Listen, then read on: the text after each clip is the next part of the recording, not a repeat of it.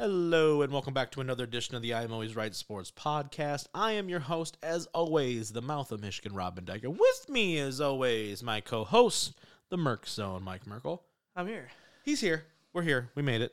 He's alive. We're okay. How are we feeling today, Mike? We're just striving for greatness in the best way possible. Striving for greatness. We are here. We are not with my picks, but yeah, with everything else. I was say he's taking it on the chin, folks. We will be talking college football playoff, obviously the finals, and you know, Mike may or may not have misread it a little bit, and he may have talked me into it, but I'm blaming Mike because I have the ability to do so. We're talking Lions, we're talking NFL Black Monday, and we're talking the debacle that is WWE corporate right now because there's a lot of stuff going on. So we got a loaded show. Let's just start. I guess let's just get this out of the way and talk about this national championship game. Georgia wins. Was it a national championship game? Okay, well, two teams showed up, and then TC. Hold on. They arrived via bus. Okay. They walked into the stadium. Okay. They put on their sweet looking unis with the go Horned Frogs. They're feeling horny, and then they immediately walked out on the field. You gotta make that a drop. Yeah. Feeling horny. Yeah, there you go. And then immediately decided to say, we're not going to play football today. Mm-hmm. And then went, you know what? This was fun. I'm glad we came. Mm-hmm. And then Georgia went, wow, this is the easiest game we've had all year. Mm-hmm. And they beat a team full of blind kids. So, there's that, at the beginning of the season. So Georgia won 1,000-0. And then actually being 65-7. Yeah, so close. It was close for like 6 minutes. So they did the coin toss, and then the first kickoff, I thought, all right, this is going to be a game. And then immediately... Okay, let's not overreact to that. It was... TCU scored a touchdown. It was 10-7 at one point. Yeah. And that's where I was like... Yeah, and then after that, Georgia went, oh, yeah, I forgot you guys are TCU. Yeah, that did happen. So Georgia wins back-to-back national championships. Stetson Bennett goes out a legend in the Georgia community. He's 37 years old at this point. He's been playing college football for the last 12. He's gonna try. He's gonna try to go to the NFL, I think. Yeah, he is. He's coming out. Okay. I'm really excited for them to be like, two-time national champion. You know what the funny thing was? He just missed that guy. Like, this man's 25 years old, and I saw a tweet that came out right like in the middle of the game. Yeah. And he's like, and it said like Stetson Bennett coming back for his 8th season. Yeah. And I believed it for him. It's like, he's back at 27. Well, I like the ones that's like Lamar Jackson's 25 and Stetson Bennett's 25. But Lamar has been in the league for 4 years already. You're like, what is happening? He's like the definition of like. Brandon Weeden was just a funny coincidence because he went and played baseball and then he went and played college ball. Yeah. No, Stetson Bennett's like, no, I'm going to ride this out as long as I possibly can. All right? Possible. Yeah. But Georgia gets it. So, Mike, for you, not so much about the game because at that point there's nothing really to talk about. But I do want to ask you this question, though, about Georgia.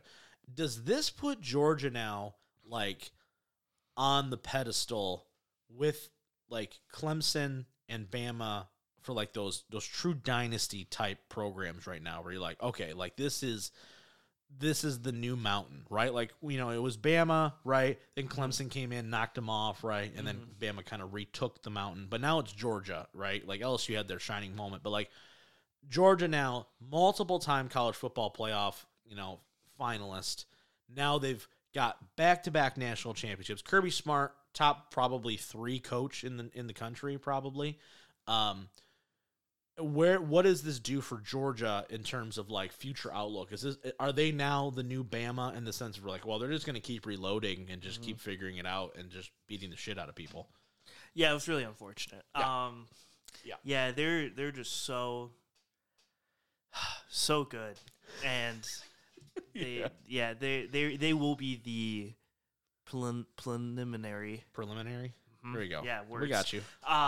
They were going to be that school for the foreseeable future. Yeah. I think even like one loss in 2 years. Yeah, one loss in 2 years. Yep. Their one loss to Alabama in the SEC championship game. Yep. Then revenged that loss in the championship. Yep. So technically, like they have a wash. Yeah, it's technically a wash. Yeah. So they're just so good. They reload. They lost like 5 like first round picks. Yeah, like last year. Like last year, I thought, which is why I think I thought some teams had a chance this year. Was last year I was like, okay, you lost a lot of defensive players, right? You know, since Bennett's back, but you don't have any like crazy offensive guys. Mm-hmm. So I really thought it was like last year was like a big year. They're gonna be good this year, but like not as good. Seeing how good they are this year too, it's just one of those things where it's like maybe they're just good. They're just gonna be good. And they had this like they had their backups come in, and their backup quarterback threw 2 touchdowns. I know. And I was like, okay. They're like, going for it on fourth down. They're going for it on fourth downs in the fourth quarter up 50. And I was like, okay, this is just... that Ralph Wiggum gif where it's like, stop, he's already dead. He's dead, please. That was tough. Yeah, that was a rough one. So, Mike took the L on that one. Yeah. But I do want to make my case, though. Oh, Jesus. You can't, dude. It's 65-7. No. But, like, I've had a lot of people I've heard making fun of me for picking TCU. Yeah. First of all, let's be real here. So I don't use the transitive property in sports here. I think it's really stupid when people are like, oh, Wake Forest beat this team and this team beat this team. So obviously Wake Forest beats Al. Like, no, that's not how that works. Right. But so I was told for an entire month after Michigan pounded Ohio State in that, Michigan is just this team, right? Yeah, right? Michigan is this powerhouse team that can go up against Georgia, right? Right. Then you watch the Final Four games. Yeah. TCU pounds in Michigan. Right. And Ohio State, the team that just got pounded in, that's not Should've physical won. and can't do anything, Should have beat Georgia, didn't beat them, but made it, 44-42 or whatever the final score is. Yeah. So going into this game, not thinking that they were gonna win, but I picked them out of like pure spirit like I always do for college football. Like, I feel like I had a very good reasoning for at least thinking that this game would be closer. Yeah. Also, we've never seen a national champion like beat a team by 58 points in the final, so I also could never have expected that to happen. But when you get told for a month and a half that Michigan's just an absolute powerhouse and they're the next best thing to Georgia ever, and then TCU beats them, then I'm like, right, then what's TCU? Right. Apparently not nearly as good, but. And I guess that also screams, would Michigan probably have lost this bad? Like, I think here's the thing about Georgia, is I think Georgia woke up and everyone was just ready to play. Yeah. And I think and Alabama has done it a lot too, where when they focus in and they're ready to play, almost no one can beat them. Yeah. I don't think Michigan could have walked on that field, or Ohio State could have walked on that field again. No. And I don't think either one of those games are close. It was very much a wake-up call. I think Georgia's used 2 games like that all year. They used Ohio State this year, and they used the Bama loss last year, where they went, "Oh, we kind of have to that was your gimme, right? Like you can, and you can kind of fluff your way through, but you better show up now. Like that was it. Like that was your moment to be like, okay, let's whatever. Like you're down 14, and you're like waking up. You get the comeback, and it's like, all right, we're fully awake now. Right. Like you awoke us exactly. And so I was like, I just didn't expect Georgia to just beat them down. Yeah. Especially the weird part too is the reason why I didn't think Georgia was nearly as good as they were last year is they had that Missouri game where they were down 10 in the fourth quarter to Missouri. Yeah. And I went, if you're close to Missouri, like college football is weird. It's the only sport where you're expected to be perfect when you're like at all times. Yeah. You know what I mean? And like when you're not. And Michigan had the same thing with Illinois. Game, exactly. Like, where I come on and I'd be like, that was garbage. But at the same time, when you look at it, you go, man, we're really expecting a whole bunch of 19-year-olds to be really good every single time they step on the field. Yeah. That's like they can never have like one bad performance. Don't you make a mistake. Don't you do anything. Now, a little bit is because of the way it's structured. And the 12-team playoff will help with that, right? Where you'll be able to see teams take a loss. Like Michigan could have lost the Illinois game in a 12-team. Actually, either way they would have too. But in a 12-team, probably could have took that loss, won out, and probably got like a 4 or 5 seed or something. Yeah, well, they would have won out. And they would have won Big Ten. But even if they lost that and then say they lost Ohio State, they'd be like a 10 seed. Right. So, it is an interesting kind of dynamic. But yeah, it was a rough go. Not the game we wanted by any stretch of the imagination. No one likes blowouts, even, unless you're a Lions fan blowing out the Bears. # we own the Bears. But, outside of that, it is kind of what it is. So next year. We beat the Bears practice squad. Skippy. I don't care. I'll take it all day long. I will take it all day long. All right? Like the one time they actually played their starters. Still won. 31-30.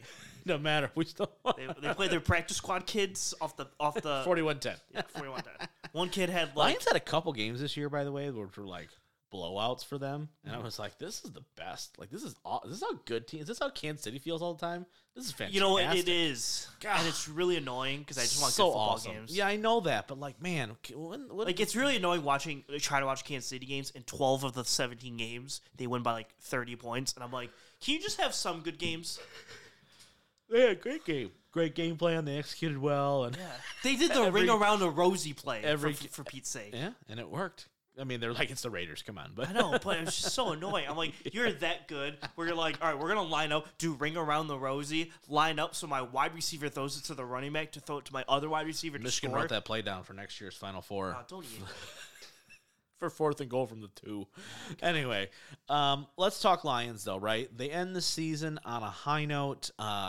Finish the season 9-8. They narrowly missed the playoffs thanks to Seattle beating the Rams and the head-to-head and all that good stuff. But never fear, Lions fans. We still managed to squeak out a win over the Green Bay Packers in Week 18, 20-16 in Lambeau against a healthy Aaron Rodgers and a healthy Green Bay Packer team for the most part. They're missing Rashawn Gary, which hurt for sure. But so the Lions, for the first time in a long time, I don't remember the last time they swept the Packers in both games, especially with Rodgers playing in both. I don't know the last time that's happened. Rodgers plays a little game in both games? Yeah, it's been a minute. It's been a minute. Probably a couple years ago. Right. So the Lions get the win in Lambeau, kick Green Bay out. Green Bay, all they had to do was win in Week 18 against Detroit, and they would get into the playoffs. They just basically hopped Seattle all through there. But the Lions said, we're going down. You're going down with us. And they did just that. So they finished the season 9-8. They have the number 6 overall pick in the draft, thankfully to the Los Angeles Rams and the shit show of a season they had. And they're also picking 18 in their own pick. So, Mike, lots to go over here.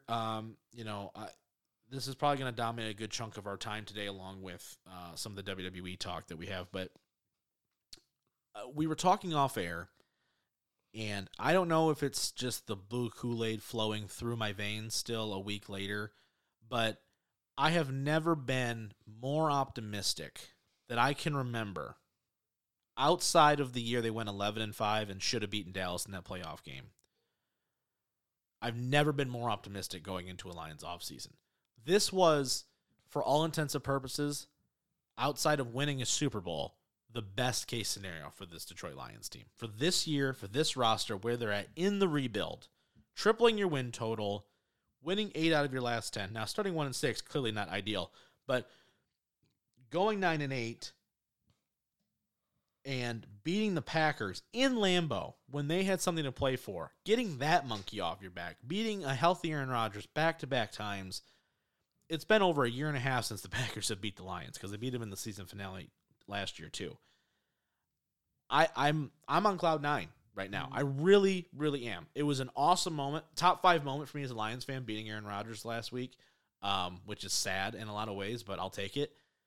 At the same time, with where this trajectory is for this team, they are absolutely going to be in the mix, and I think have a phenomenal chance of winning the NFC North next year and hosting a home playoff game. Yeah, 100%. I would agree with just about all of that. I do think it is a lot better, actually. So people probably wouldn't like me saying this, but I think it was a lot better that they didn't make the playoffs this year than they did. Yep. Because I think the idea that the Lions go out on a high note rather than, you got blown out by someone. Yep. I think is a lot or better just a loss in general. Or just a loss in general. Right. But, I think, because I think a lot of people would go into it and go, if the Lions would have made the playoffs, you're like, okay, well, you made it there, and you could test yourself against, the 49ers or something. Right. I think a lot of people would feel bad about their idea of the Lions if they went to the 49ers and lost, 34-20. Right. Because it'd be like, you're still kind of far away from the Niners. Right. And and that's the team you probably have to get through to get to the Super Bowl and stuff. Right. So it's that's how far away you are. You didn't really, it's one of those things where you didn't have to see it, Yeah. And so now you can have just the belief that, if we would have gotten there, we could have beaten them. And I think it's one of those situations where I do think they would have played the Niners close. I don't think they get blown out by any stretch. I don't think it would have been good. I don't think they would have won. No. But I think this team would have been a fun team to see in the playoffs, right? Like, I think they would have been a team where you're like, man, the other aspect of this too, and I don't think it's talked about enough, like when they're on this run, I go, they won 8 out of their last 10. When the hell's the last time that's happened? Not just for this team, but just in general. Like, it doesnn't happen. When a team is 8-2 to start the season, people go, oh, so they're the Super Bowl favorites. Like, when Philly started out 8 or 9-0 or whatever the hell they did, everyone's like, oh, so that's the team to beat. You know what's funny about that too, though, is those teams usually are the teams that people ride to that are like, oh, those are your Super Bowl favorite. And those are always the teams that just like suck in the first round, right? Because you're playing at a high level, and then at some point you get caught, right? Like, let's really put this into perspective. If you really thought the Lions were going to make a run, they would have had to have won their last 11 out of 13. Actually, no, just to get to the Super Bowl, right? Because they won 8 out of the last 10. So they would have had to win a wild card, a divisional, and the NFC Championship. So they would have had to win 11 out of their last 13 games just to make it to the Super Bowl. 12 out of their last 14. I don't really think that's a real easy chance to. No, I mean, I think the only teams that are on that boat of win streaks. I mean, the Niners won 10 in a row going in, right? Which is also crazy. Yeah, they were ridiculous. Like to say. I saw that stat where they were like, the Niners were 3-4 at one point. And I was like, 3-4, and now they're 13-4. The 2 seed was just Trey Lance sucks. Yeah. Well, Garoppolo played most of that. Trey Lance only played a game. I thought he played 2. Well, he played a game and then he got half. hurt. Oh, yeah. So it was supposed to be Garoppolo. Well, they lost to Chicago week 1. Everyone's like, "Oh, Chicago." Yeah. Well, they lost them in that tsunami that happened. Everyone's like, "Chicago's 2-0." Everybody, look out! What are they going to go 1-14 the rest of the way? Oh wait. Fantastic. Yeah, that's good. But yeah, like them and I think the Chiefs have won. Yeah. Since their Bills. And those are teams in different parts of their window, right? Yes. Like the Lions haven't even entered the window yet of time where you're like, hey, no, this is the time. Yeah. The Chiefs and San Francisco are firmly in the window right now of time. Like, you've got Mahomes. As long as Mahomes is alive, you've got a chance. As long as you have a running back for San Francisco, you have a chance, it feels like. And that defense is ridiculous. So, all things considered, I am in 100% agree with you. It would have been nice to make the playoffs just to feel like, hey, you have a chance. Yeah. You're in the tournament. You don't know what's going to happen now. You have no idea, right? They go on this run. Who the hell knows?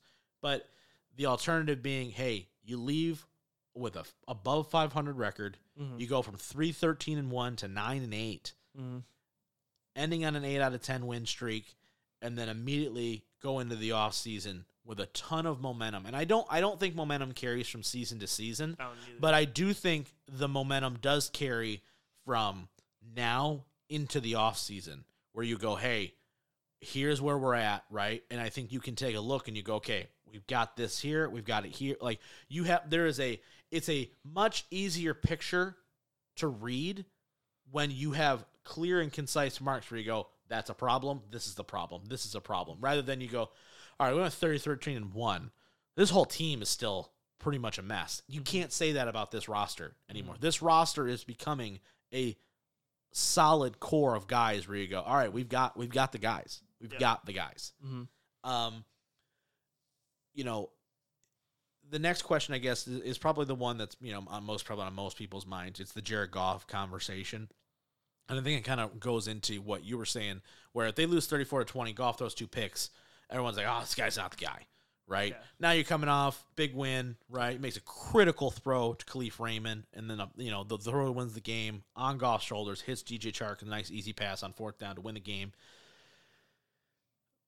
A lot of positive for JG16 right now, right? I mean, he was top 10, I think, in every statistical category this year. I'm gonna look up his numbers real fast, just because I do think it's kind of important to frame. And I want to put this on here as well, because I think the stats actually could have been better, low key. So this year he finished with a 65.1 completion percentage. 4,438 yards, 29 touchdowns, 7 picks, and QB rating of 99.3. Third highest of his career. I think it's the second highest, most touchdowns and lowest interception total of his career. Last year, for comparison, 67 completion percentage, 3,200 yards, 19 touchdowns, 8 picks. He did miss a couple games. Like 3 or 4 yeah, with Tim Boyle playing, which was tough. But anyway, so more touchdowns, one less interception, more yards, right? Roughly the same completion percentage. Top 10 in every statistical category you could ask for. He's their guy, Mike. He's their quarterback. He is their quarterback for the foreseeable future, I think for at least the next 2 years at minimum, right? He's going to make around $25 million a year next year, which, you know, I think is a solid number all the way 30? through. I don't think it goes higher. I don't think. Oh, I thought it was at 30. We can look real fast too. We got the time. I could be wrong, but I thought it was 25. Nope, 25. Yep, 25.65 this year, and then 26.6 the following year. His cap hit, but his yearly cash is that, I guess. So the cap hit was 30. Yeah, He's got a dead cap hit of 10 from a signing bonus from the restructure when they first traded for him. So this would have been the year where if they wanted to cut him, it's a $10 million dead cap, and that's it, right? But obviously, he's going to be their guy. So they really are good. He's going to see the end of this contract, right? Yeah. I can't imagine he's going to come in and be like, I want more money, because I think that's the only way I think Jared Goff is not their quarterback for the next 2 years is if he goes, I want to raise, and they're not making the playoffs. You go, no, that's not happening, right? We heard from Brad Holmes and Dan Campbell at the end of the year, and Brad Holmes basically said, look, it's a lot easier to get bad or worse at quarterback than it is to get better. And I think Holmes has a ton of faith, and I think. And we went into this season talking about how Goff is going to have to play the year of his life to convince, I think, the fan base and the organization to be like, listen, I'm your guy. I cannot come on to this show today and say he did not show that he deserves to be the guy. I think he did it. I mean, 30 touchdown passes, 7 picks. How many 1-yard touchdowns did Jamal Williams have this year? I think like 14. Right, exactly. He didn't have many from, very far out. So let's take a few of those and throw them to Jared Goff in the touchdown compartment. We could be talking about a 35, 36 touchdown year here. As much as it sometimes I think is frustrating to watch him, I think he has done everything that we had asked of him to in this season going in. Say, show me why. Tell me why you don't get cut next year. Tell me why you should be the guy. I think he did it. I really think he did. Yeah, I would say my approval rating's not like 100%. Yeah. I would say it's probably like 65, 70%. Yeah. I'm still not 100%. Yeah. No, I'm not saying extend the guy. Let me be clear. No, yeah, not like extend him. Yeah. I do think he'll see out the end of his contract. I still think that he still just gives me the Jimmy Garoppolo ride. Yeah. Where, like, you're going to be a really good team. Yeah. And then you're going to play, like, the Eagles. Yeah. Or someone. And it's just going to be as a guy who's just a dynamic playmaker. Yeah, and it's just like, dang, you just can't. Yeah. You're just not going to match with that. Right. Or if you're playing, like, a big game at the end of the year against, like, Kansas City or something. Right. It's like, man, you're just not there with that guy. Like, when you and that's what the problem with Jimmy Garoppolo has, is Jimmy Garoppolo is relatively the same kind of stat line kind of guy. Yeah. He throws like 67%, Yeah. 25 touchdowns, 5, 6, 7 picks or whatever. Yep. He does that same kind of stat line that Goff has, and he plays the same way where it's like, yeah, when everything's rolling well and, he has time and the run game's there and he has good receivers and stuff, like everything works out. All right, he's really, really good. Yep. But the second it's like, okay, backs up against the wall against the Rams or against the Chiefs in the Super Bowl, go make a play, he's not making the play. Yeah. So that's still where my concern lies. Yeah. I do think the second half of the season helped a lot because when you look at that 1-6 start, and you're like, man, he had like 3 or 4 games where you probably could win, and then you had a critical turnover that lost you the game, basically. I agree. Seattle threw the pick 6. I mean, Patriots, you fumbled the ball away for fumble 6, but you were kind of out of the game in general in that one. But there were just games where it's like, oh, you could pick. Oh, dang, okay. Right. And the pick 6 is coming out of a half or something like that where you had a chance to go down and that was like the Seattle one. Or Philadelphia. Or Philly, same thing, where it's like you're down 3 or something. Yeah, let's go. Pick 6, now you're down 10, and now your defense can't make the stop where you're coming back. Yep. but you don't get the ball with a chance to win because now you're too far behind because of your mistake. Yep. Those kind of things he didn't make in the second half of the year, but I still think in a 17-game season, you're going to get 4 or 5 of those games that he's going to do that for and you. I think, just worries me. Yeah, and I mean, he played as perfect as you probably could have in the last half. I mean, he threw 15 touchdowns, 0 picks. Yeah. I mean, you can't really ask much more of that, right? Yeah. He led the number 5 scoring offense in the league, right? Yeah, but that also means in the first half he threw 13 touchdowns, 7 picks. Right. Like, yeah. But they were still scoring a bunch of points, right? Yes. So it's just one of those situations. Look, he's not perfect by any stretch of the imagination. If they would have finished the season out 2-15 or whatever, right, and they had a top 2 pick, then quarterback clearly has to be on the radar. Yeah. But I think that he deserves some flowers here when it comes to, hey, look, they started out rough, but they finished 9-8, and I think Goff is a big part of that, right? And I think you're definitely tied to that a little bit where you go, look, man, when this guy's on, he's on. Mm-hmm. At home this year, he was deadly. He was really damn good at home and in Ford Field. So there's a lot of things where I think, let me put it this way. I'd rather have Jared Goff than whatever the hell's going on in Washington. I would rather have Jared Goff than trying to figure out who the hell my next guy is if I'm Indianapolis or if I'm Carolina. Yeah, I will say Goff in my total rankings probably got to, preseason, we put him in the 20s. Yeah. He's probably making the mid-teens. Yeah, I think he's a top half. I think he's a top end quarterback. Obviously I have to look at them all and stuff. We will do that later and we'll do that at one point. But if I put him in the 12 through 16 slot, I don't think anyone's gonna bitch and complain, No. Now I do think top 10, I don't know if you'd be there, but 11, 12 through 16.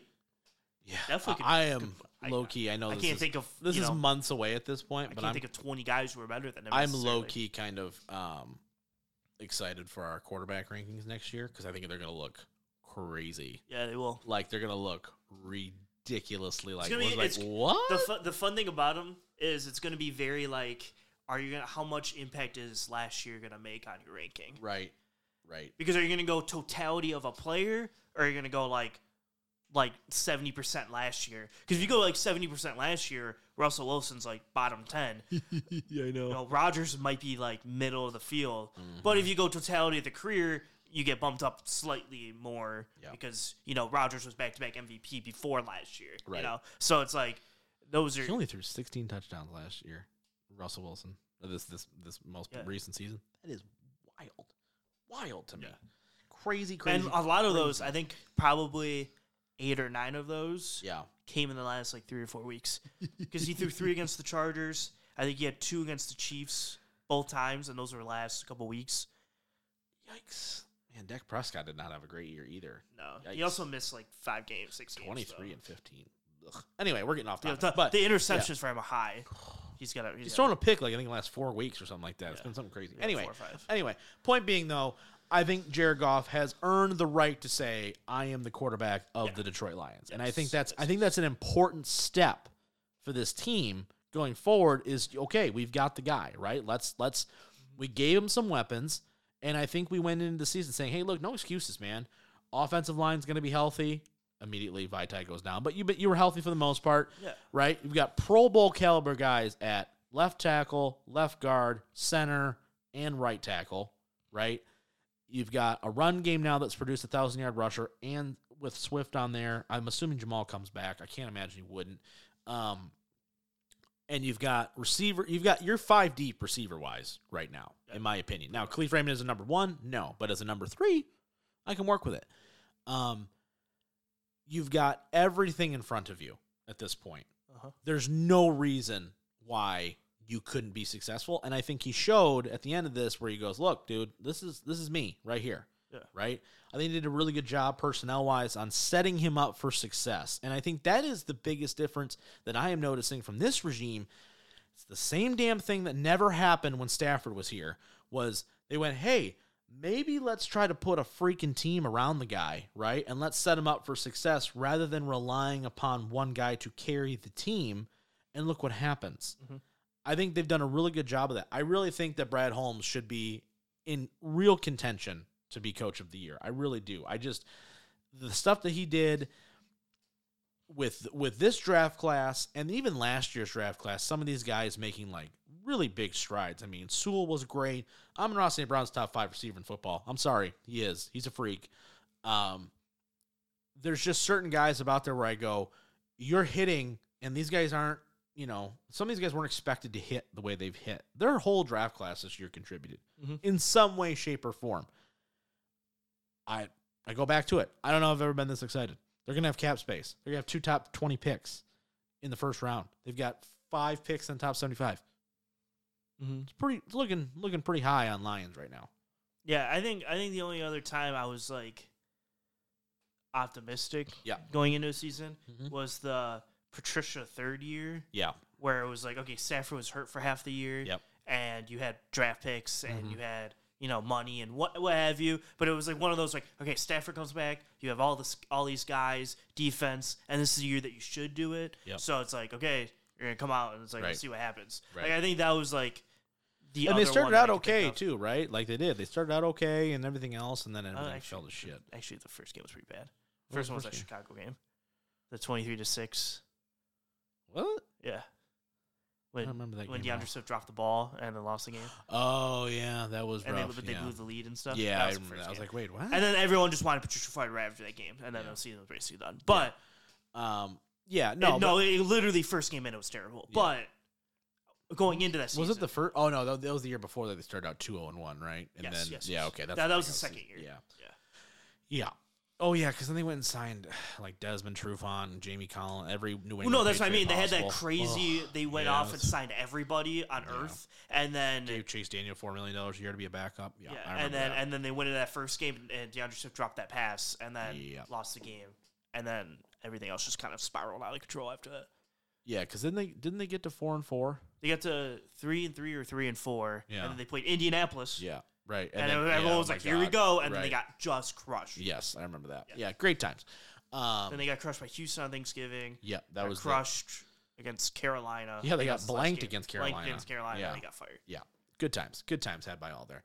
Yeah, I'm really excited for this Lions team, though. I think there's tons and tons of potential. Real quick, you think Hutch is a Rookie of the Year?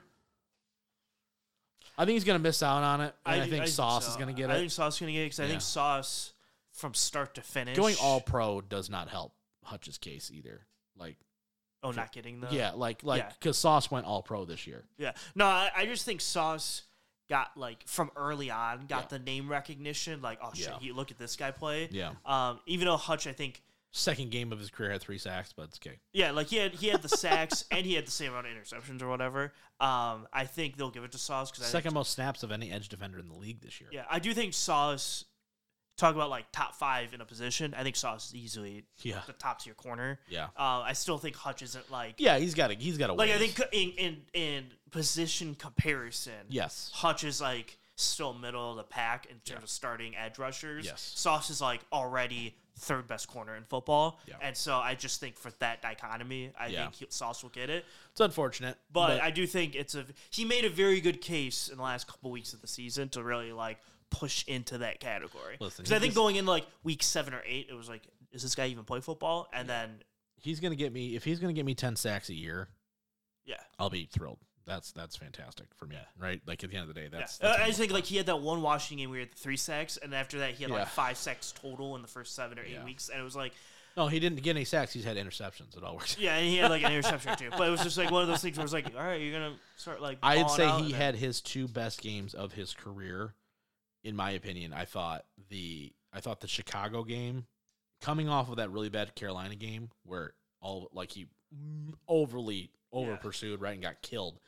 The next game against Chicago, when Fields was trying to run the read option and stuff like that, and he stayed home and was he didn't have a lot of sacks, but it was just, you saw the maturity literally from week to week where you go, okay, I have to change my mentality, right? And I thought the Green Bay game was a big one for him too. This last one, sacking Rodgers twice. But also the continued presence where he got the right tackle pulled and they had to put a new guy in. That's game-changing ability. This is the first time in a long time, too, where if I think about buying a Lions jersey, it's getting really off topic, right. I actually don't know which one I want. I know. Usually it kind of digresses to okay, I'll get a Stafford one.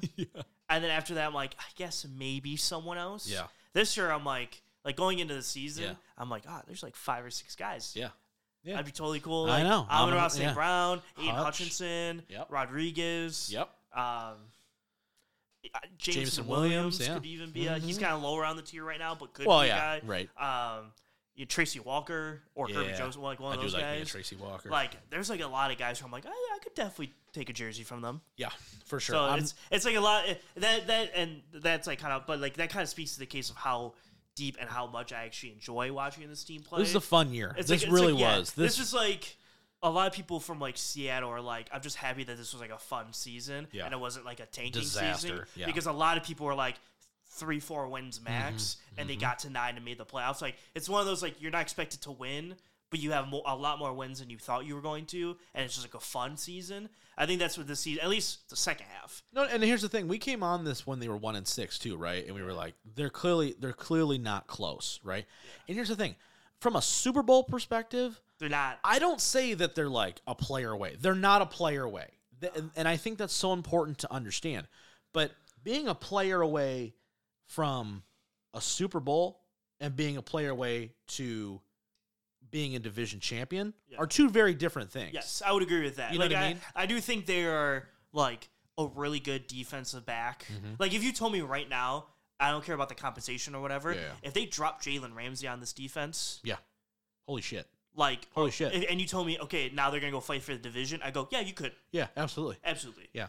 Like, and I think you're in the mix at that point in the NFC where there is not a team that's like, where you're like, clearly you're like heads a top, and tails. You're like a top 4 or 5 team in the NFC with that one drop of Jalen Ramsey, or if you told me you got like Josh Jacobs, the running back, it's like, okay, let's go. Okay, you're literally like that one guy away from me going, you could fight for the division strongly, and maybe fight in the top 3 or 4 teams. Now Super Bowl, you have to add Jalen Ramsey, Josh Jacobs, maybe another linebacker. Like, you have to add 3-4 guys to get to that, because you can't have the 32nd ranked total defense and expect to be like you're not matching up with Kansas City with just Jalen Ramsey on the team. You're going to match up with the Vikings with just them. Because that's the aspiration you have to look to. Kansas City, Buffalo, San Francisco are the teams that's like, we have to beat those teams if you want to be at Super Bowl, and that's how far you are still. And I think Philadelphia really did a nice job this offseason of doing that, right? Where they went, look, we got to set Jalen Hurts up for some success. Let's go get A.J. Brown, a proven guy. Man. What has A.J. Brown? That's the best trade. Talk about, like, so we have the flip of dichotomies we talked about before, where the worst offseason signing was probably Allen Robinson to the Rams. Yeah, we talked about this off air. Worst signing of the free agent market by far. Worst trade of the season, at least at the moment. We'll see how it eventually gets to. Is the Russell Wilson one. At this moment, looks absolutely awful. And I don't think it gets much better unless they have deep playoff runs, because this was the one year where you thought that Seattle gets the draft pick. And it was awful. Like, if this year they were really good and the next years they were bad, at least you could be like, well, at least they won in a sense that the Seattle didn't benefit a lot. Seattle's benefiting a ton from it. So it looks really bad from the Denver perspective right now. An amazing, at least one-sidedly, an amazing trade was... Oh, yeah. Tennessee lost that trade. Tennessee easily lost this trade. And the Eagles... Their GM got fired basically because of it. Yeah, and the Eagles might have had like the biggest amount of win equity off of one trade than anyone else. Phenomenal. A.J. Brown's a stud, and we knew this. We knew this going into the season. We were like, dude, he's gonna kill some people. It's crazy. You have A.J. Brown, Devontae Smith, and Miles Sanders with Jalen Hurts out there, and Dallas Goedert, at tight end with like a pretty good offensive line. Really good offense. You have all pros: Jason Kelce, Lane Johnson. You have studs, and Lane Johnson's coming back for the playoffs and stuff. Yeah, it's like, and with that defense, even though a lot of them are going to be like, they probably have like a 1 or 2 year window with this. Yeah, Robert Quinn's going to be a free agent. Brandon Graham's a lot of their defensive guys are going to be Bradbury's going to be a free agent. But like, this is a pretty fun team to watch. Hell yeah. Do I think they're going to make it there? I don't know, but they got a good chance as anybody, and they've set themselves up to make this run, right? By not overcommitting, not overextending. They went, hey, let's go get this guy. Okay, we can either take him or we can take the Treylon Burks. Well, let's go get the guy who has just proven what Treylon Burks hopes to be A.J. Brown. Or we can just go get A.J. Brown. Those are the trades to me that, like, when you play, like, Madden, that's, like, such a Madden trade. Oh, it is. It's 1,000%. It's like, okay, I use this first rounder. There's, like, a 78 overall wide receiver who's really good, or I can go get Odell. Yeah.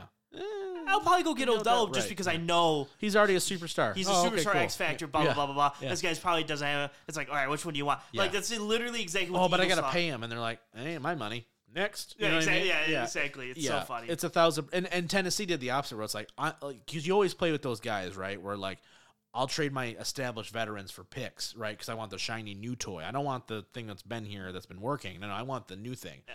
And for Tennessee to trade away AJ Brown to get a Phillies first round pick just to draft Treylon Burks, you go, or you could have just paid AJ Brown, had the pick, even if you still took Treylon Burks. Who cares? You could have paid him.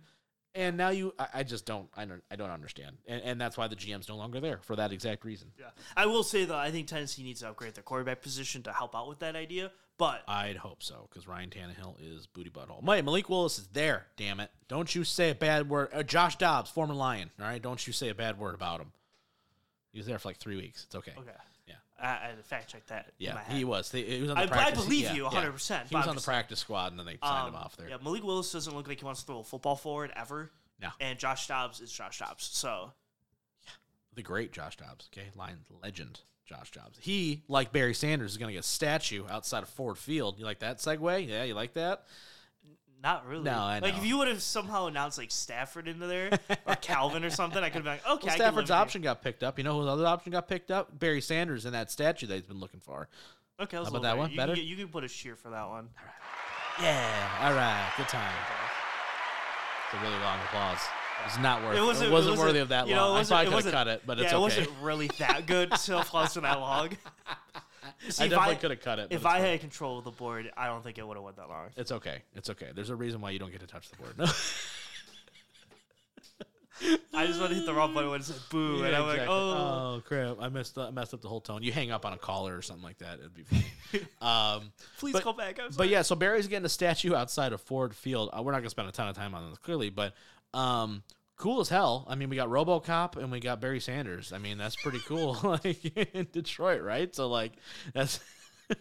That's pretty neat. Yeah, what else would you want? I mean, do you think that that's what it's going to take to get Kelvin back in the fold like Barry is now? Or they can just be like, look, dude, we'll give you a damn statue. Can you just quit being a butthole? Like, we'll put you on the 1 yard. We're going to make a really big statue where we're going to put an end zone. And then we're going to draw like 5 yards right before there. And we're going to put your statue right at the 1 yard line because you never fucking were able to get in the one. Oh, I thought you were going to do the No. I was going to talk about how he always managed to get stopped at the 1 yard line and never could just get in. He would have so many more touchdowns. You know what's funny is I can think of 3 examples like off the top of my head. Yes, immediately. Immediately, where you go, you somehow managed to get caught and you're a 6'6", 4'2" running bastard, and somehow Brent Grimes caught your ass. Like, come on, man. Yeah. Brent Grimes wanted it more. Yeah, clearly. Except in that Miami game where he got mossed, but everything besides that. Hey, let's see, 6'6", dog. I know, right? All right, let's shift focus here a little bit. Wait, we even talk about good for Barry Sanders. Yeah, good for Barry. Good for Barry. Happy that he's getting it. It's kind of overdue, low key. Hold on, real fast. I do want to talk about this as well. I want to give some serious props to Lions ownership for just a second for two things. Number one, listening to their players and replacing their field turf to the better stuff that apparently the players prefer over the stuff that apparently has been blowing people's knees out for the past 20 years. They were going to do a resurface anyway and like put new turf on, but they expedited the process and were like, okay, what do you guys want? And like they listened. So I'm going to give super big props to them on that, number one. And then number two, getting Barry back in the fold. I do think they're going to, and I'm going to give Sheila Ford Hamp a ton of credit because I think she is the first owner in a hot second where you can actively think, hey, like she is in here. She's in this doghouse with us, right?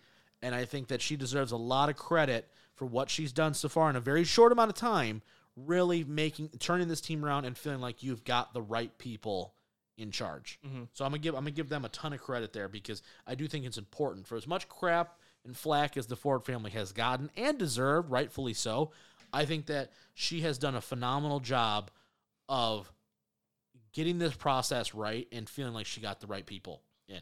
It's yet to be seen, but early returns, we feel like we've got it right, which is important. All right, let's shift focus here a little bit. We've got the WWE news is. Oh, we're done with Lions stuff? Well, we got we're gonna be done with Lions stuff. We do got to talk about the NFL coaching stuff. I really want to talk about WWE so bad, but let's talk about this head coaching stuff real fast. Well, we have a lot of time. We can get to it. I know. I just it's just a disaster and a half, and it's freaking me out. So it's one of those things like I just gotta jump in. It's one of those things where you'll talk about a lot, and I'll go, yeah, sure, yeah, exactly. Is Triple H still in creative? Oh, okay, we're cool. That's a summary of that statement. But let's talk NFL head coaching hires first, though, before I jump ahead. So we've got 5 available spots, right? We talked last week about the potential of some of these places. Before we get into it, is there any chance in your mind that a guy like Brandon Staley, not knowing we're recording this on a Saturday, not knowing the results of all the wildcard games, right? Mm-hmm. Do you think there's any chance that a guy like Brandon Staley or Mike McCarthy, if they lose today, get fired? I do think Brandon Staley could. Yeah. I think a lot of people don't like his decision to play the starters last week. Yeah. Like, really don't. Obviously, a.k.a. Mike Williams isn't playing anymore because he got hurt last week in a meaningless game. He could be back by the Super Bowl. He could be, actually. Yeah. So I think Brandon Staley, if he loses to Jacksonville as a favorite, even though they're on the road. It's in Jacksonville. I do think there's a good chance that he could leave. Yeah. Mike McCarthy... I feel like Dallas fans have been wanting him out literally since the day he was hired. They're like, okay, we can't wait for you to get fired. I don't like Mike McCarthy. No. But, somewhere, Jerry Jones is like, how long do you want this leash to be? Because he gives guys, I don't think Jason Garrett should have been there as long as he should have been. But yeah, Jason Garrett is like, I'll come back. Yeah, he was like, can I come back? And he's like, yeah, you can come back. Yeah. So, I think Mike McCarthy almost has as long as it takes. Yeah. And you don't know how long that is, but it's going to be a really long time. So, Unless they have some tampering thing where they get Sean Payton guaranteed or something, I don't think he leaves. I don't think Sean Payton's going to Dallas anyway. So, but I do think Brandon Staley in metrics, if they lose and you override your season, there's a lot of games you lost that you shouldn't have lost. Yeah. In Week 18, with what is really one of the best rosters in football. Yes. Now there were a lot of injuries we'll put in there. They went 6 weeks without Keenan Allen or Mike Williams and got 4-2 out of it. So good for you. And no Joey Bosa and no Derwin James. And there were points where you just had nobody out there and you were winning games. But Week 18, you're the number 5 seed guaranteed. Nothing. You can't go down. You can't go up because Baltimore lost earlier in the day. Right. And whatever. And it's let's play Justin Herbert and all of our starters for 3.5 quarters. Right. Yeah. Not the best look. Okay. Yeah, exactly. Not understanding the situation. Yeah. You could have played him a half Green Bay last year, Week 18, played Rodgers and Devontae Adams a half just to keep the reps up, but they were going to have a bye. Yeah. So it's they don't want him to have 2 full weeks off, so they played him a half just to get the reps. They had a week to lose. It's okay. Yeah, they had a week. Yeah, they just lost a week later than they would have. But I just think it's a bad look. So I think Brandon Staley could... Yeah, I think it's crazy for teams that are like, and I brought up Mike McDaniel last year, last week. I don't think he's on the seat. No, not anymore. Not anymore, just because he won't have Tua. Exactly. If he had Tua the whole time, and he had this collapse and then lost, I think that win to get into the playoffs last week saved his job. Yeah, because if they lose out. If they lose that game and Steelers make it instead because they won their game, right? Then it's a really bad. Then you're like, oh, so you completely fell apart. You can't win one game with this roster with Teddy Bridgewater or someone. Yeah. I know Teddy Bridgewater. Can we stop giving Teddy Bridgewater a job? By the way, every time the guy plays, he gets hurt. Every single time. It's not even funny anymore. At first, it was funny because he was in Minnesota, and then he got hurt, and that was bad. That was scary because he almost lost his leg. But then Denver, terrible. Miami, terrible. New Orleans, terrible. He's just never been. He's just not good, guys. We just got to take the L. But the jobs that we know for a fact are out there, right? We got Denver, we got Carolina, we got Houston. Lovie Smith didn't even last the day of our podcast, which I think is hilarious. We've got Arizona, and we've got somebody. Who am I missing? Oh, you gotta say it one more time. Denver. I thought you just had them all. I did. Denver. Denver, Carolina, Houston, Arizona. Arizona was one I thought you didn't say. No, what was the other one? Oh, God, we're missing one. What's the other one? Indianapolis? Thank you. Indianapolis? Thank you. Yes, Indianapolis. Okay. Thank you very much. It's hard because like they had an interim coach that entire time. So yeah, who tried to make his case by saying, "quote unquote," "Look what I inherited." And I go, "What else are you going to inherit next year? You don't have a ton of draft capital. You don't have a ton of cap. I don't understand." Do you think? Oh, geez, we got stuff laying on. Oh, so yeah. We're freaking out. Was that plan? No. Do you think it was funny that Houston went for that 2-point conversion? The dumbest thing I've ever seen.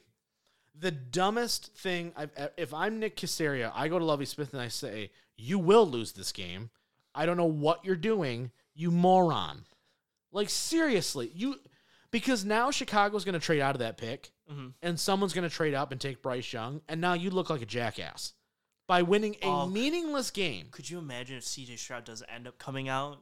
Oh my God, and, I know. Now Bryce Young gets taken, and it's like, Houston, you get Will Levis? Yeah, great. Or you have to stick with Davis Mills for another year? Yeah, I guess we're going to take Will Anderson. Actually, at that point, you just stick with Davis Mills for one more year? Yeah, because what the hell's the difference? You get Caleb Williams next year. Yeah, probably. Or you fire your coach again and you lose one game. You win one game you're not supposed to. And that was the thing, too. It was, you had no reason to.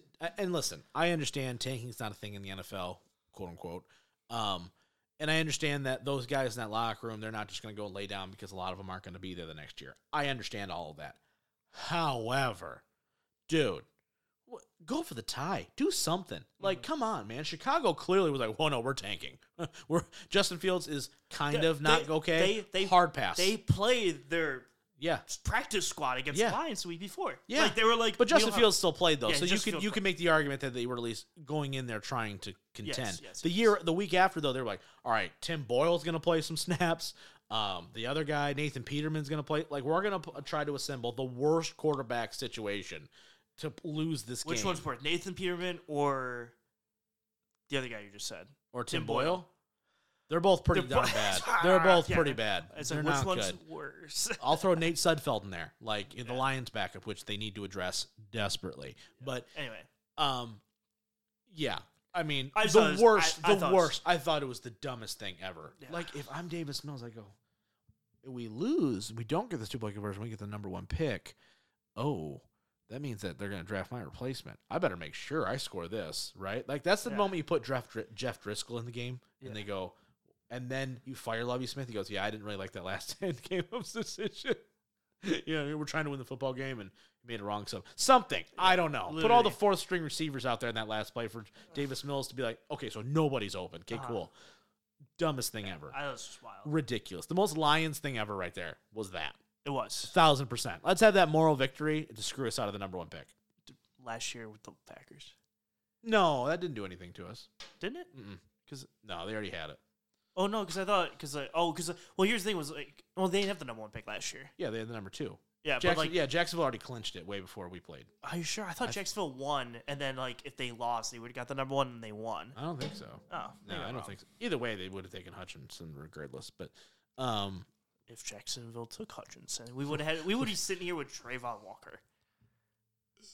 Gross. Or Thibodeau, who wanted to do Snow Angels next to a dead guy. That was really bad too. Anyway, let's get back to the task sorry, on hand. Sorry. I like going off topic. Best job out of those for you, out of those 5?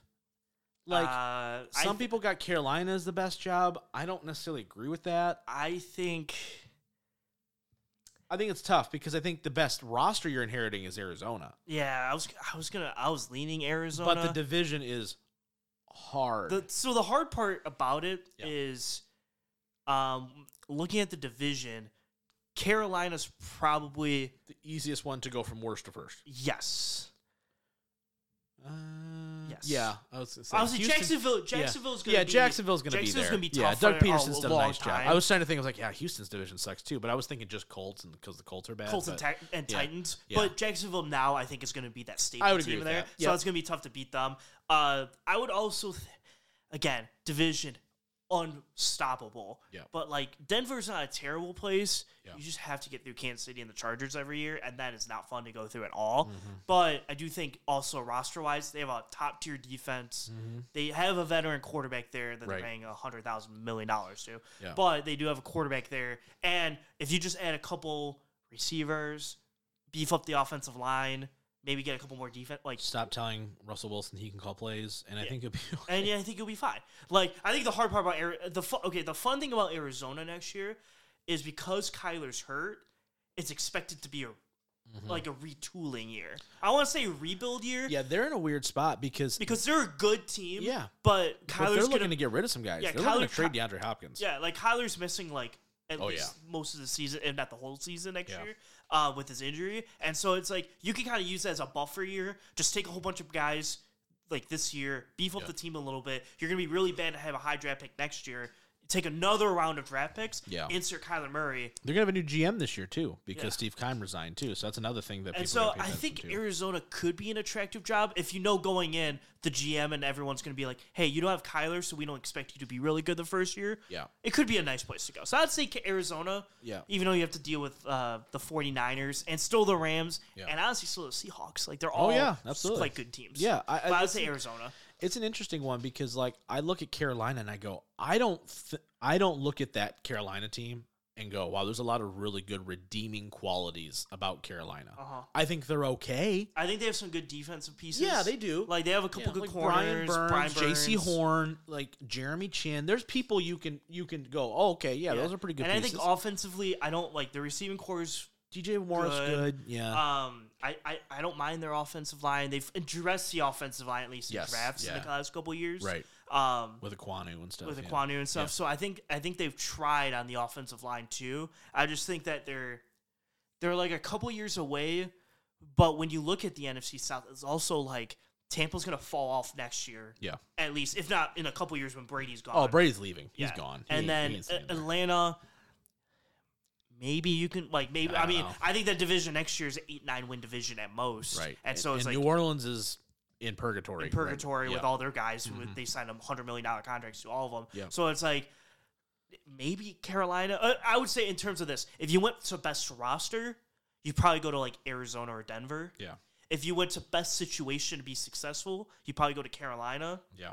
I think Indianapolis and Houston are both just tough. Yeah. Because I don't think they have a lot of capital. You don't have a quarterback situation, and Jacksonville, I think, is going to be the leader of that division for a while. Yeah. So it's going to be like I think the one you don't want to go to more than any, I think, is actually Indianapolis. And maybe that's what. And here's why: because at least I don't think Chris Ballard's long for this world. I am shocked that they're keeping Chris Ballard, like low key, and I think he's actually done a pretty okay job at drafting everywhere else besides quarterback because they've refused to draft one, right? Like they just keep trading for the next retread. The fun thing about Houston is because of the Deshaun trade, the next like 3 years, you've got picks. They have 2 first-round picks. You're going to have cap. You're going to have a lot of things where you can really overhaul this roster in 3 years and be like, hey, we're back. Yeah. You totally could do that. And I think like Jacksonville, like I said, I think Jacksonville will be the leaders of the division. Tennessee will be a nice usually what the Vikings or Bears are in the NFC North, where it's like a good team but won't be anything crazy good. Yeah, they're terrible. But Jacksonville, I think, will be the leader. Yeah. But it's like I don't think Jacksonville will ever be 14 wins, unstoppable. They're going to be a consistent 11-win team. Yeah. So if Houston can rebuild the roster in 2 years and you get like a Caleb Williams or a Bryce Young to you're fighting them every year, it's like, okay, we can be competitive. And I think you could, right? If you find your quarterback, right? If Houston can find a quarterback and with all the resources they have, because they'll spend money, then I think you've got a decent chance of being successful. However, it's just, am I going to have the time to do that? They're on their third coach in 3 years, right? There's that, where Pittsburgh's had 3 coaches in the last 75. But it's just one of those situations where it's just, excuse me, there's just so many things where you just go, ugh, but Indianapolis is tough. Your owner's weird. I think your GM is just a dead man walking unless you win this year. Your offensive line fell off a cliff. You don't have great receivers. I like Michael Pittman, but he's not anything earth-shattering. I mean, what in your mind, Mike, what is Michael Pittman to you? Is he a 2? Is he a 3? Like, if he came to Detroit, I think he's a 3. Michael Pittman maybe even the 4. So for me, it varies. So the way the lines are structured, the receiving core is actually exactly how I would like a receiving core structured. Yeah. Is you have one speedster guy, J-Mo. Yep. You have your slot stud, like Golden Tate type guy. Yeah. That's Amon-Ra. And then I like having the big body receiver being on the other side. Yeah. So it's like, okay, if you can play with the matchups, right? Absolutely. If you move a guy around and you can get J-Mo on the slower corner, you outbeat him. If there's a smaller corner, but he's fast, you can put Michael Pittman. So I think Michael Pittman in the assortment of the right team, like if he was on the Lions, I think he would be a starter next to J-Mo and Amon-Ra in the sense that it's like you have a big guy, speedster, slot guy. You can move them around to get your best matchup. Yeah. So I would say he's probably a 2. Okay. All right. Fair enough.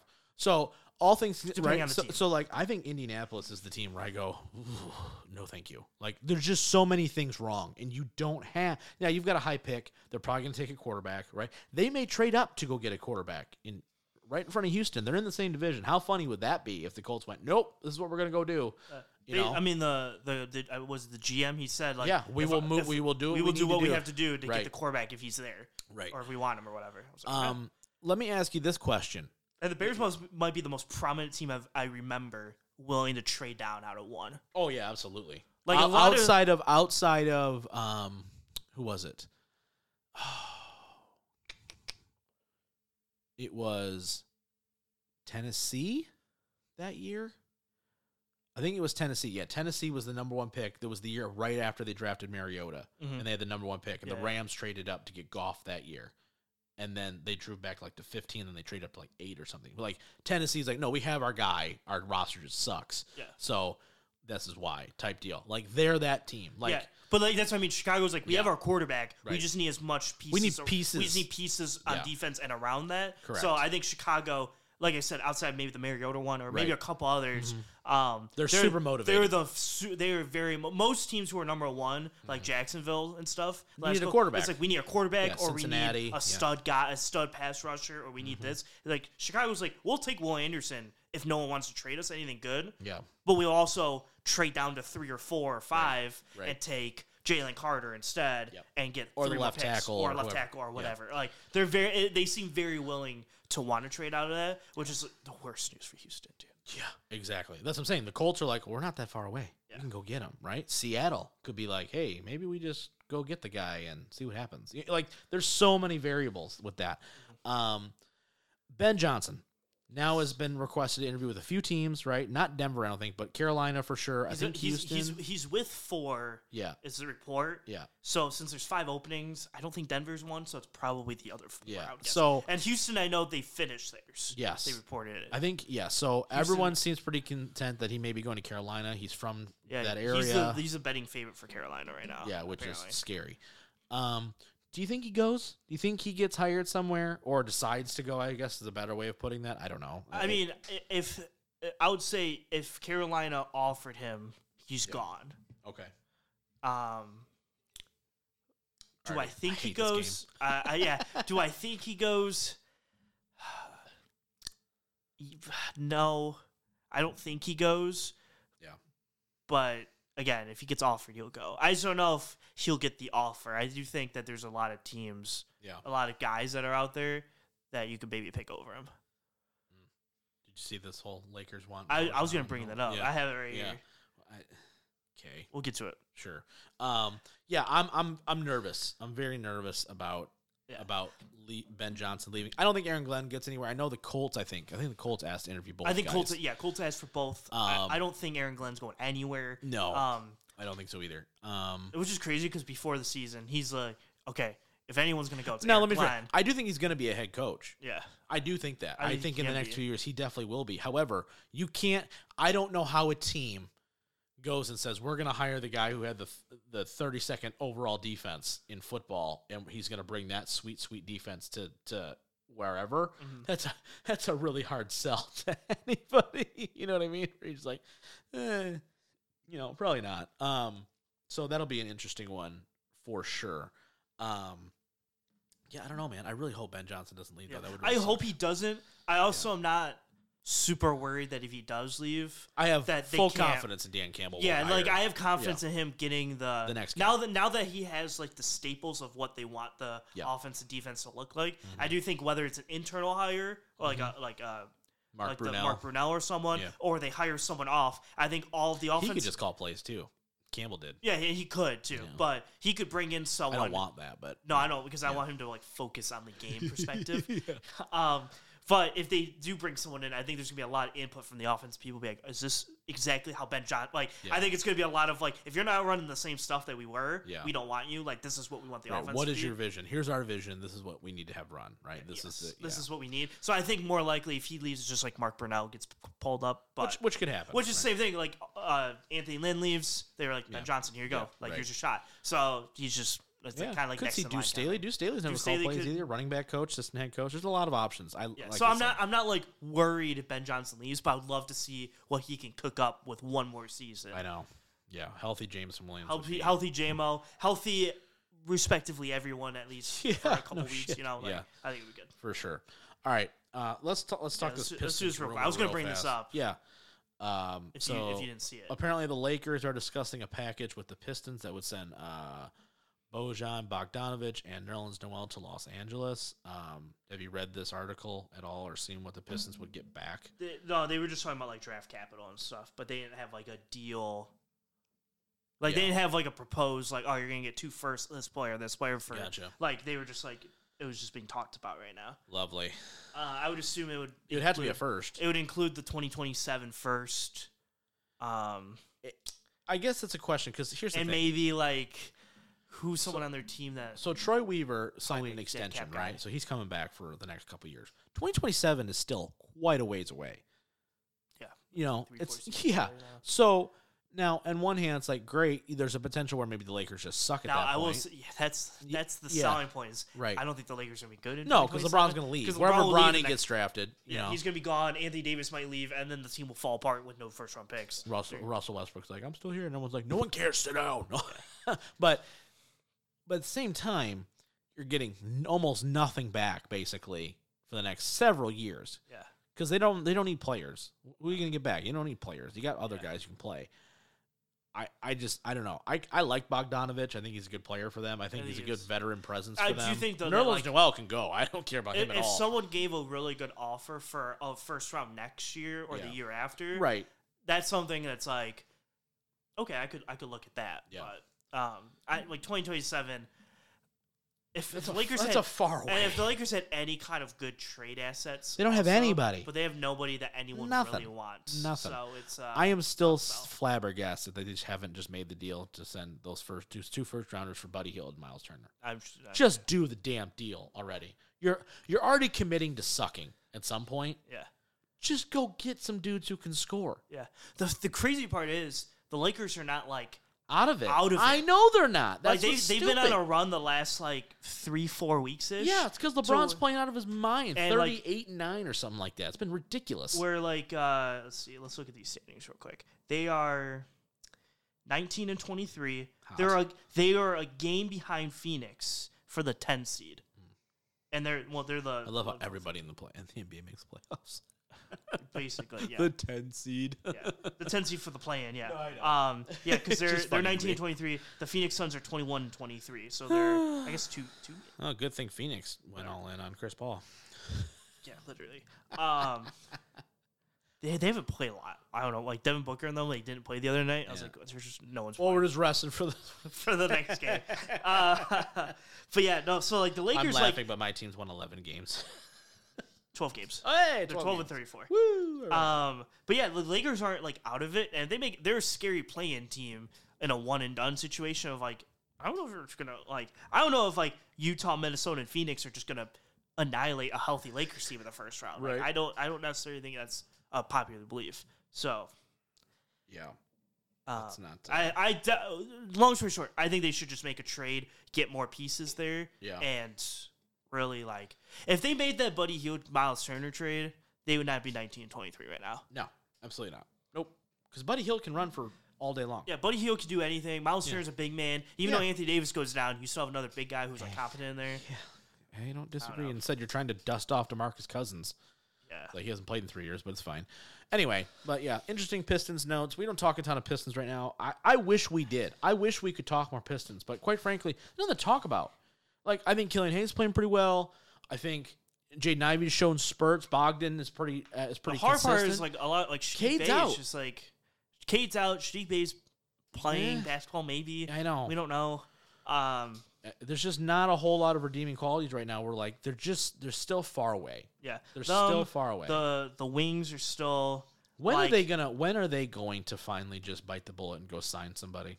I don't know. Sign like somebody legitimate. Like so the Wings are 18, 15, and 7. Yeah, they're on a bit of a streak right now. They have 43 points. Yeah. Pittsburgh has the second wild card spot with 48. Yeah. So it's like they're in it. You're like there. Yeah. But it's like nothing to write home about unless they just had a big win over Toronto though a couple days ago. First time they've beaten Toronto in the regular season in like 6 years. So that was big. But yeah, like the Wings are in the same spot where they're in a better spot than the Pistons. They're obviously. better. Yeah. But they're in that same spot, kind of like where the Lions are, where it's like you're just a little bit away. Yeah.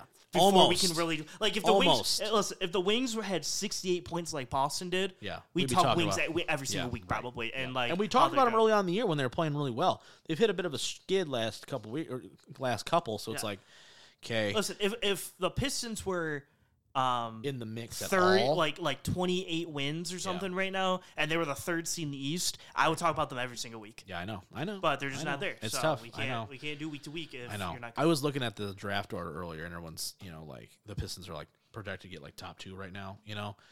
If they get the first pick and that went, I don't necessarily know if that French dude does anything for them. Like, I don't know, like, it's because it's a log jam there a little bit now. Because you've got Badgley, you've got Isaiah Stewart, you've got Jalen Duren there. Like, where does that guy fit? Yeah, the thing is, in their lineup? I have a secret hope that they get, like, the 3 pick. Yeah. Because there's a dude, I'm going to look. Because there's a guard that there's one's projected so there's a guard guy, and I go, they don't need another guard. No, yeah, Scoot's the second pick, basically. He's a guard, but they don't need a guard. Right. The third guy who's on the board, let me look his name up. I think I want to say he's an Ohio State guy, but I could be all 100% wrong on that. Yeah. All right. Brandon Miller, he plays for Alabama. Small forward, 6'9", 200 pounds. He shoots 44% from the field, 46% from 3. Good for him. 85% from the free throw line, averages 19, 8, and 3. Yeah. At Alabama. Like, that's a guy who I could easily be like, throw him in at the 3, even back up Shadik, or if you get rid of Shadik, you just have him there as a young guy. For this world. But he's like a perfect guy where I'm like, I think he'd just be a really good rotational guy with Killian, Cade, Jaden, all the guys you have already. I don't think the Victor or Scoot definitely. Yeah, right. I don't think they necessarily help you a lot. Right. I do think a rotational forward really would help a lot. You know what I really take right now is a guy who I know could put 28 up a night, and they don't have that, and it's frustrating the hell out of me. It is. It's really frustrating. They need a veteran so bad. Like, so bad. And here's the scary thing about Cade right now. Yeah. Is my expectation of Cade when he comes back, like that isn't going to be high because you got it's like your second season all over again. I know it's not high, but like this next year and the year after, like you got to get to like where Shai Gilgeous-Alexander is. Yeah. I know. Shai Gilgeous-Alexander went from let's see. He had a crazy jump. Yeah. And he's not even like let's see, Shai. Let's see. Well, the thing is, too, is you lost a year of development right now. Yeah. Right? Like, you're losing a year where you weren't expected to be, like, good, although their hope was to be competing for the play-in, and they're not. So, I don't know what they're doing from a coaching perspective. So, Shai went from 11-point average to 19 to 24 to 30. Yeah.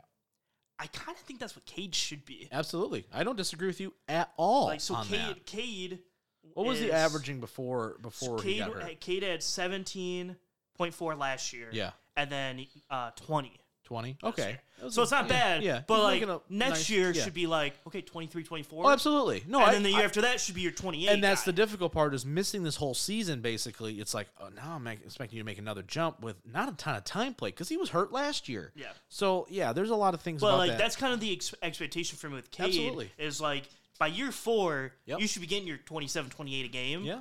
And I don't know if that's happening. I don't know if that's happening because you're stunted second year now. Yeah, so they need a new coach too. Sorry, Dwayne. Oh yeah, and the worst way. I think they need to get something new. Can I get some offensive innovator who can know how to draw up some shit? Yeah. And maybe somebody who knows how to play defense. Because I mean, at this point where the Pistons are, I hope he sees out the end of the year and then they fight him at the end because I don't want a guy to come in middle of the season or anything. Just like end the year, and then get a new guy and then go into the draft with your new guy and get whoever you want, and make that I still believe in Troy Weaver's vision. I do. I think they're biding their time, but at some point you got to start spending the money.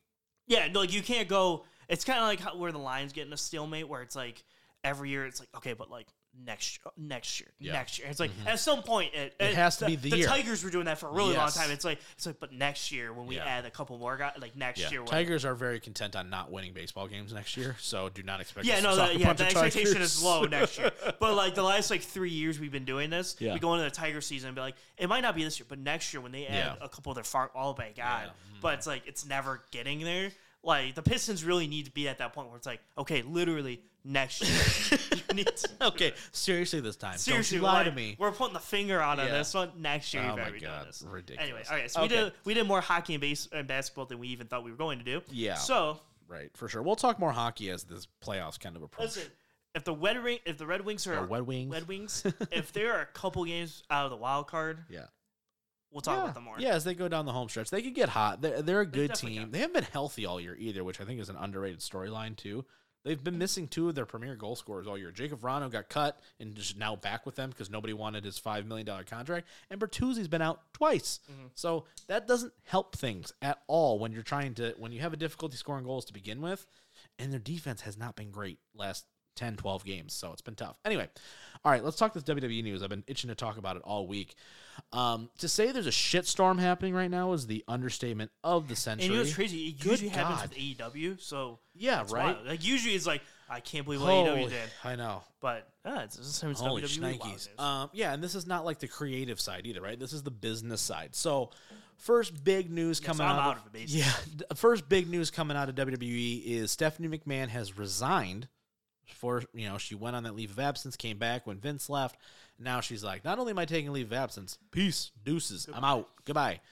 Yeah. Triple H is still there, Nick Khan is still there.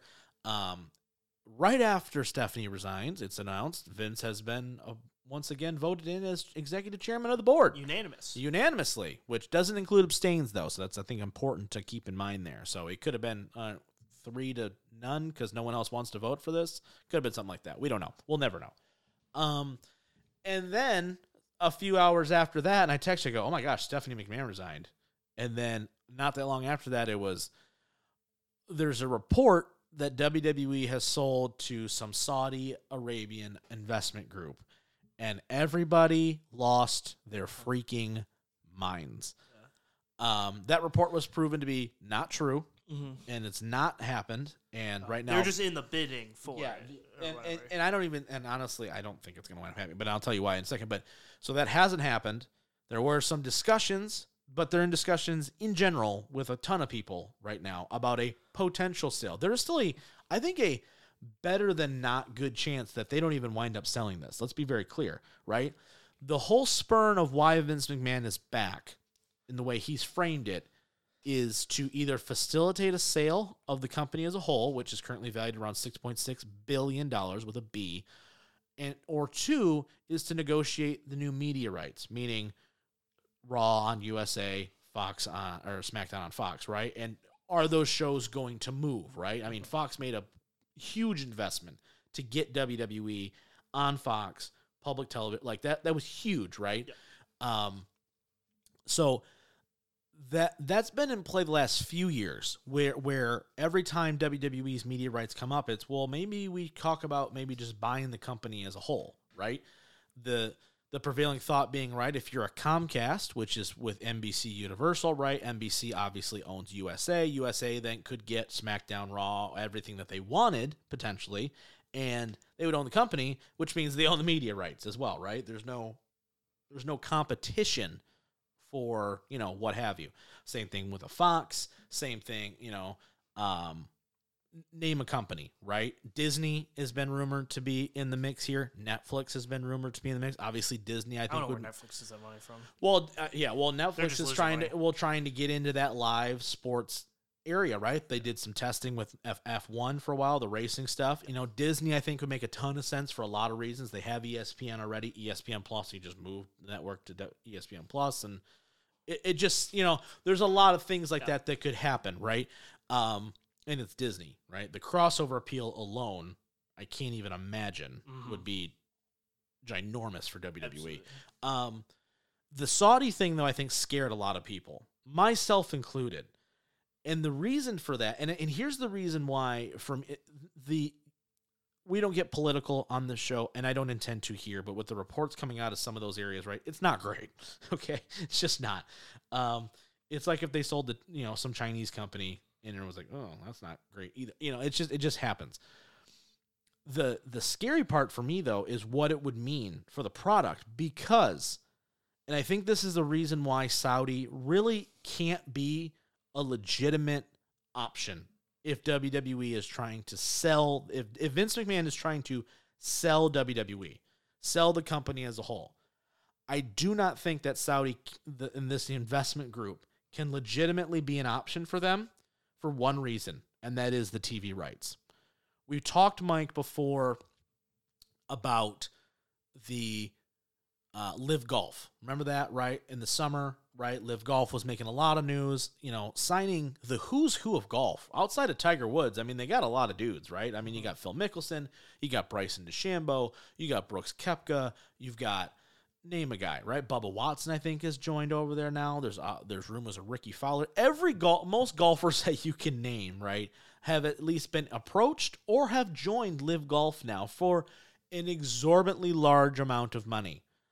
But here's the issue with Live Golf right now. Where is Live Golf broadcasting right now, Mike? Does it broadcast anywhere, Rob? Exactly. It's on YouTube. Okay. Right? They can't get a television deal from anybody because no television company wants to hook their ship up to the Saudi investment group. They don't want to hook it. It's like, oh, so because by de facto you're supporting that, right? Because you as a broadcasting company like NBC or Fox or whatever else, you're paying for Live Golf to be on your channels. So you're paying them, which by not real happenstance, but the hop, skip, and a jump. Oh, you're supporting what this is going on, all right? And that's the big backlash behind all these golfers going there. Yeah, I did hear the thing about Fox being very unhappy if that was going to be a thing. Correct. Fox came out and was like, no, we don't really support that. Yes. Exactly. So that's the reason why, if I'm trying to talk WWE fans, including myself, off of that bridge, because I was really upset. I was like, man, and I'm not going to try to sound crude here, but not because of the other stuff that's going on in the country itself. That's a whole nother level. But from what the product is currently and what could happen if it is sold there, I think would be disastrous. And I really think it'd be putting a bullet in WWE's head. I really, truly do. If you sold there, and I think Triple H would follow suit quickly and be like, I'm out, I think WWE would die. And I know they're too big to fail. They're ginormous. But if they sold to a Saudi investment group, the next step they would go from a publicly held company to a privately held. And the only way to do that is to have enough money to buy out the shareholders. Vince McMahon is not liquid enough, meaning he does not have enough funds available to him at site to be able to buy out $6.6 million worth of funds, right? He doesn't have that. Saudis do, though. Those guys do. That royal family has that money. That money, they wipe their asses with $100 bills, you know what I mean? But so they could and take it private. But as soon as they take it private, then you don't know what's going on, right? There's nothing that you just go, well, I guess this is the world we live in, and I think it would die. I think it would die a slow, painful death. And I think a lot of talent would leave pretty much immediately. I think some of the key players behind the scenes, the executive-wise, would leave immediately or very quickly, right? And I just think it'd be a bad... And I think from a public relations perspective, we talk about all the time where WWE is so PC and they walk that line, right? They don't even really try to push the line all that much anymore. And when they do, we're like, hey, all right.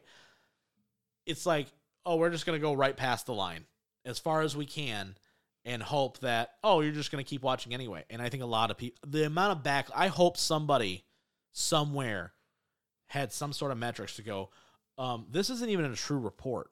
And look at the amount of negative backlash. Now, it's a vocal minority, but the amount of backlash we're getting on just the thought of us going here would be disastrous. Absolutely disastrous. Give me your thoughts. I know some of this is boring for some of you. We're not talking storyline, and I get it. But this is important. This is huge. because it could change everything very, very quickly. Yeah, I think I would take it from the step of the in-ring talent and the talent as a whole. Yeah. I think the part for me, because I don't generally care about the larger business side of like WWE or AEW. I'm like I actually, contrary to popular belief of everyone on Twitter, I want both to succeed and do very well. Absolutely. Because I love having the option of like, okay, WWE's in a slump, I'll watch AEW every week. Right. If AEW has, a month or two that are really boring and doesn't have good, I'll go to WWE. Like I like having the option of going to both, and it's good for the industry as a whole to have the options. To have that competition options. That I don't have to go to my laptop and stream a Japan show to watch good wrestling. I can just go, okay, AEW has a really good match card, and I only have one day a week to. Okay, I'm gonna watch that one then. You know what I mean? Like, absolutely. I like having those options, so I want them both to succeed very well. But from a roster perspective, and I think this is the part that hit more for me, is if, say, like the Saudis did buy, and Walter's gone, and Sami Zayn's immediately out of there, and the whole women's division, 90% of the women are gone, and Triple H resigns. Oh boy, and Vince goes back in charge of creative and stuff. It goes, now we're going back to 2 years ago where all these matches are 13. But you don't know. You could have guys leave that would be irreplaceable. Like, in all honesty, what if Roman left? That's why I brought up. I was like, if Roman leaves, it's like, Cody leaves. Yeah. If all these Seth Rollins leaves, it's like you don't know who would just to not be like, I'm not going to be a part of this. I don't know what I'll be a part of, but I ain't going to be a part of that. And AEW doesn't have the money to just go. AEW's not signing all of those guys. Know, right. Now, would it be kind of cool to spurse those guys around not Ring of Honor, because that's AEW too, but spurse those guys around Impact and all that. So sure, that'd be kind of cool too, or Japan or whatever. But I just wouldn't want to see a big influx of talent leave. And the other creative to change. I like everything they're doing in the WWE product right now. Yep. I think is at least good. Mm-hmm. If not, some of it's awesome, some of it's really well done. But I think, at bare minimum, at least the top tier stuff that they do on TV every week is at least good. It's not boring. And the other that's part why I want too, to keep it. Yes, for sure. And the other thing too is, once again, it goes back to okay, are you what is the benefit here after the payment? And now let me be very clear here. I don't know. If WWE sold to the Saudi investment group and somebody said, hey, but we're going to put TV on anyway, and there could be a lot more money for talent. There is that possibility as well. Live Golf is paying Phil Mickelson a boatload of cash, to play for them in their 16 tournaments a year or whatever like that. So they don't give a crap, right? They're going to pay him anyway. So if the talent were to stay, even though they may have some moral objections to what's going on there, you could go, yeah, but we're just going to write you a check for $50 million for you to stay. Oh boy, that's a lot of money to turn down, right? Yep. So there is a potential for that. I'm very interested to see where this goes. I pray that they do the right thing. All I want as a fan here, right? And at the end of the day, this comes down to business, and we're not going to know officially until something happens. Triple H held a talent meeting yesterday at television and said, look, he's back. He's not running creative. He goes, that stuff hasn't changed. He goes, he's only back to potentially help aid a potential sale / the media rights. That was the gist of the meeting. So right now, Triple H is still in charge. So if you're from a creative perspective, you're excited and you're relieved, right?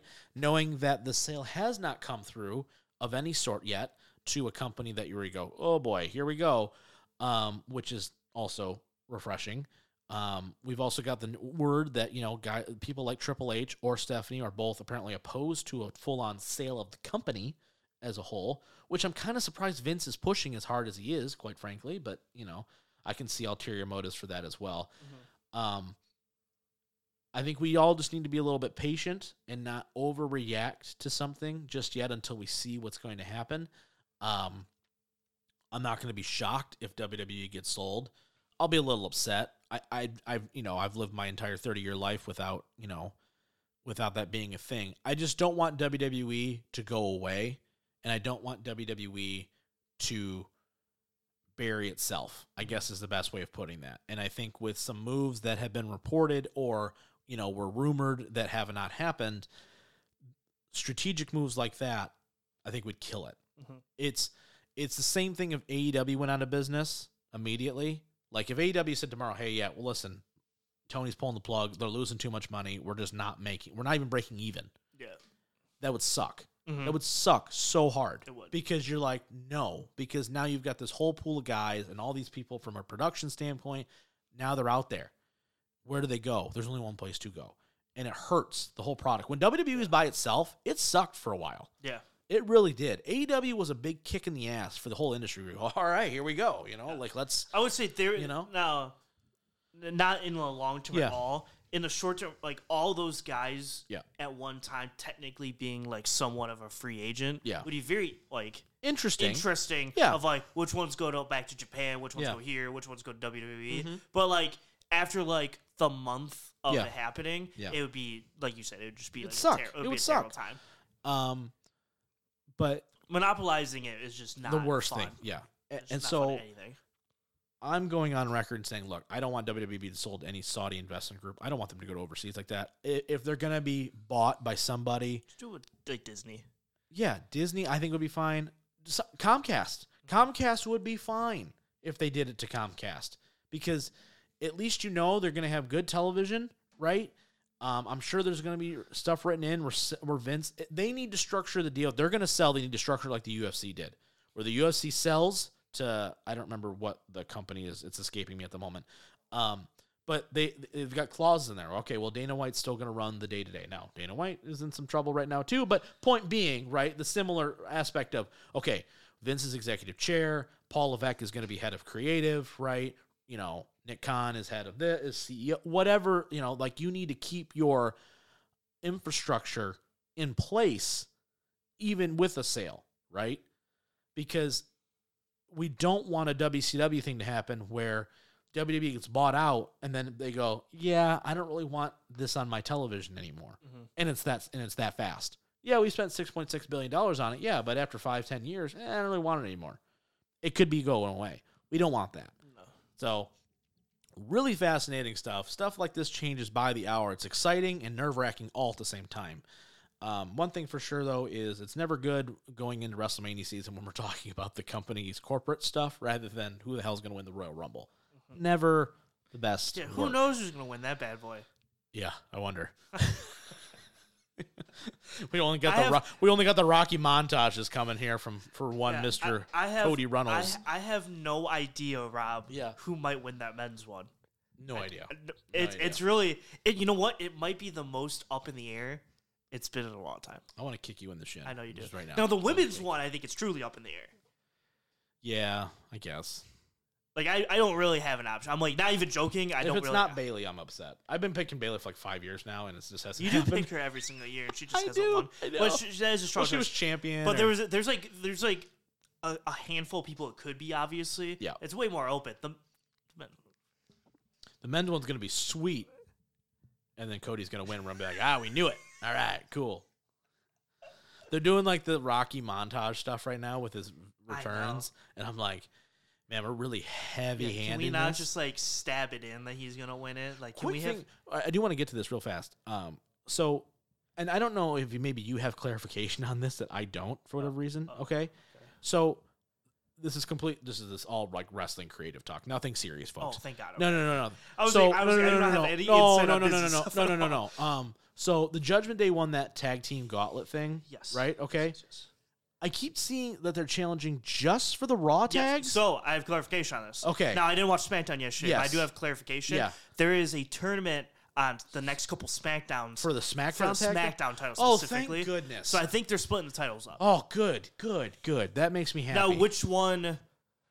Now, okay. I don't want now. I'm gonna double down on this because I gotta make sure you remember. Yeah. We're going to that SmackDown show on Friday. Yes, it's in Detroit. Woo! I'm excited. That SmackDown show, they're having Drew and Sheamus versus the Usos. No, not the Usos. It's versus Ivar and the Viking Raiders. Okay. They're having their first round of the SmackDown tournament. Gotcha. To decide who's going to challenge the Usos for the SmackDown titles. Okay, so it was for the Raw and SmackDown individually. Yes. So, okay. So Judgment Day is Raw titles. Okay. Uso, and then the winner of this, I think it's a 4-team tournament. Yeah. But I have to rewatch the show I'm sure because I it didn't could see be. it. 4, 8, whatever it is, or something like that. The winner of the SmackDown tournament Yeah. gets a shot at the SmackDown titles. Okay.